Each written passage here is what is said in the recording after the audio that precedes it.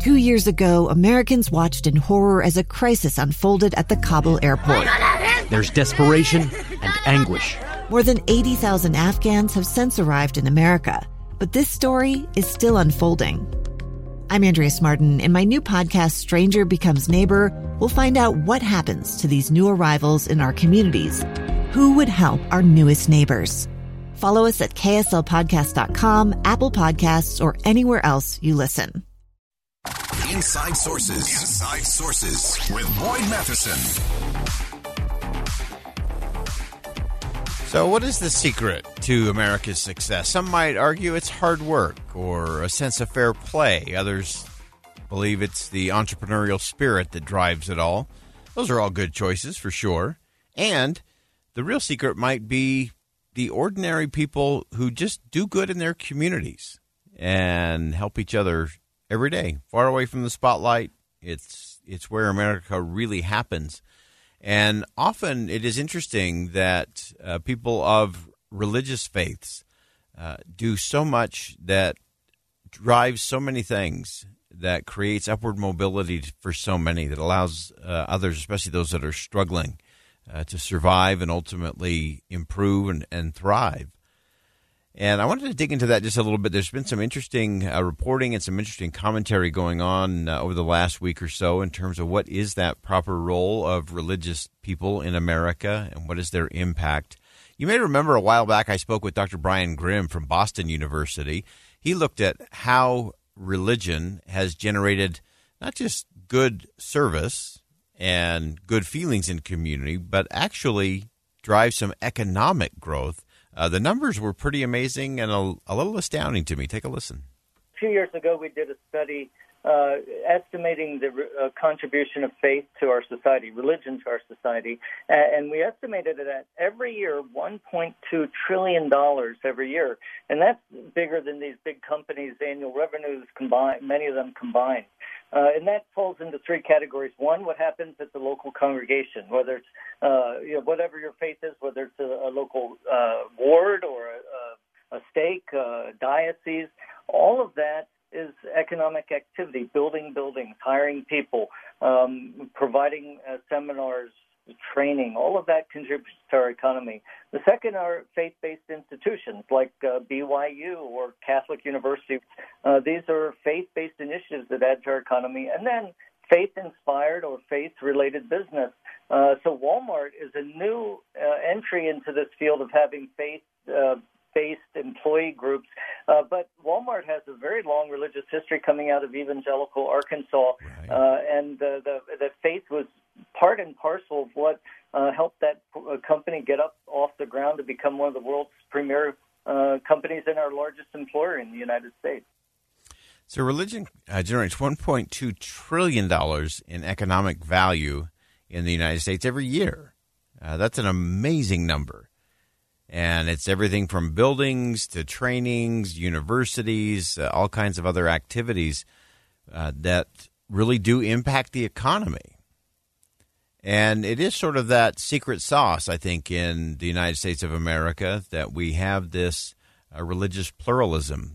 Because one of the things that's really interesting, and there was a great piece, it was on a Substack called Persuasion today. It's written by Eboo Patel, the founder and president of Interfaith America.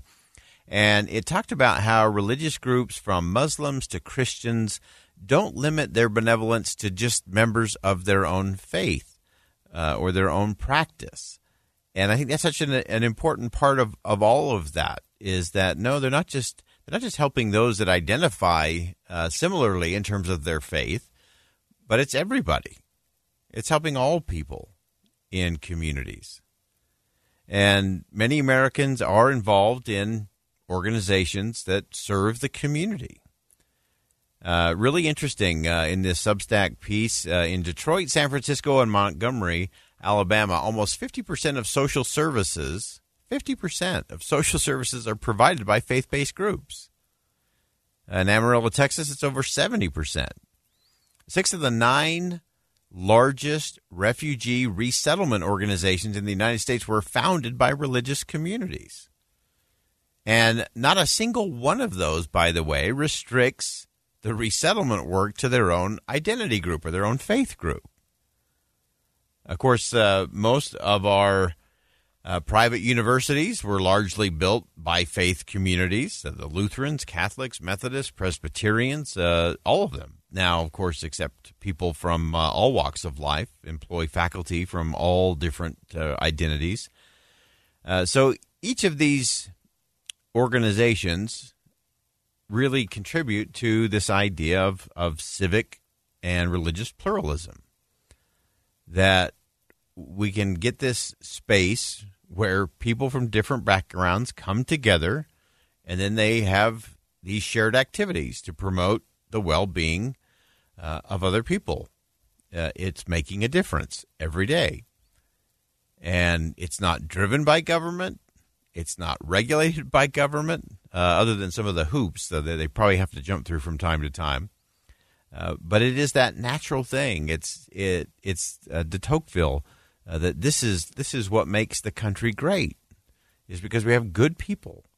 And people of faith, in particular, are helping in communities, and not just helping their own, so to speak, but helping everyone. And it was really interesting in this Substack article, again by Eboo Patel, who's the founder and president of Interfaith America, talked about how this civic pluralism is so common in America that we often don't even stop and appreciate just how remarkable it is. And if you look around the world, it's different. Different societies do it just a little bit different than we do here in America. But what we have to recognize is that there's great power in it, and that government should not try to restrict it or control it or manipulate it or regulate it.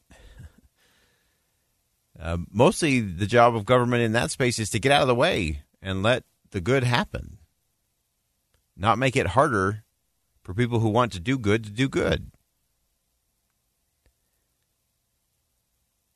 And so I think it's really vital for us, especially in the tribalism that we face today, all of the loud and angry voices from extreme elements across the spectrum. They're loud, they're noisy, and they're trying to divide us. But again, you have to look at this incredible pluralism where it's neighbor helping neighbor in need. It's not rocket science. It's how the country started. It's the old idea of the barn raising. If somebody in the community lost their barn to a fire, the neighborhood just came together and raised a new barn. Not because government told them to, not because anybody was mandating it or threatening a tax or a penalty. People are good for the most part. There's some bad apples for sure. Evil exists in the world, no question about it. And